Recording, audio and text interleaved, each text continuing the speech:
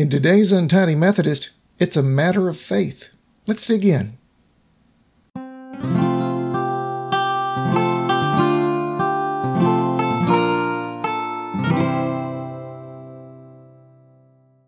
Today's passage comes from Ephesians chapter 2, verses 8 through 10.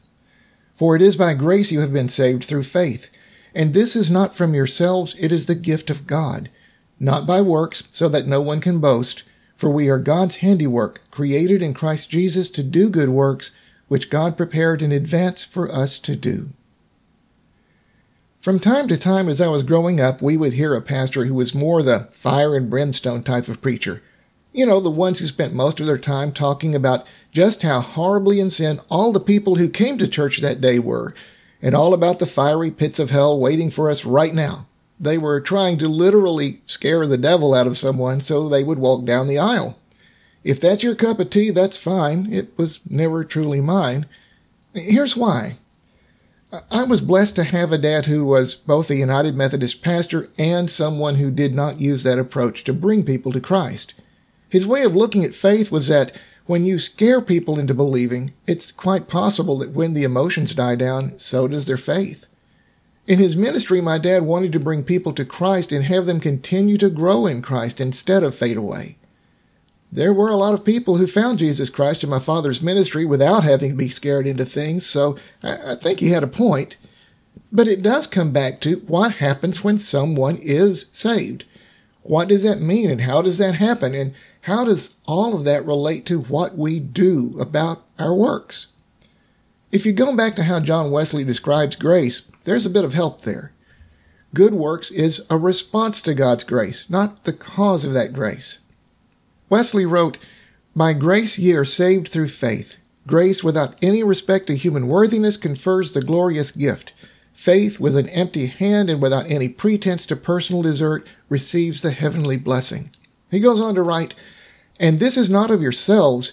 This refers to the whole preceding clause that ye are saved through faith. It is the gift of God, not by works. Neither this faith nor this salvation is owing to any works you ever did, will, or can do. For we are his workmanship, which proves both that salvation is by faith and that faith is the gift of God, created unto good works, that afterwards we might give ourselves to them, which God had before prepared, the occasions of them, so we must still ascribe the whole to God, that we might walk in them, though not be justified by them. All of this builds up to what truly happens when we accept Christ in our hearts, and what happens as we continue to grow in faith. That grace is not happening because we earned enough points to score high on the good person scale. It's not because we are better than anyone else. It's not because we're better than anybody else. It's God at work here.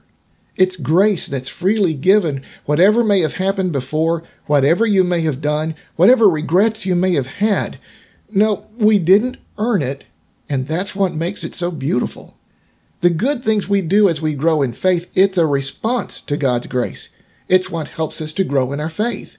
And if you have that faith and you have received that grace, why not share that with the world? Why not look for good things that you can do that eases the burdens and worries of others? If we truly believe, if we have received that grace, there should be a difference in our lives. And if that's true, we can make a difference for other people in need, and by doing so, we may even help others along their journey of faith as well. Will you pray with me? Loving God, we thank you for your grace in our lives. Help us to show what that means in our lives by what we do and say, by how we help others in your name. Through Christ we pray. Amen.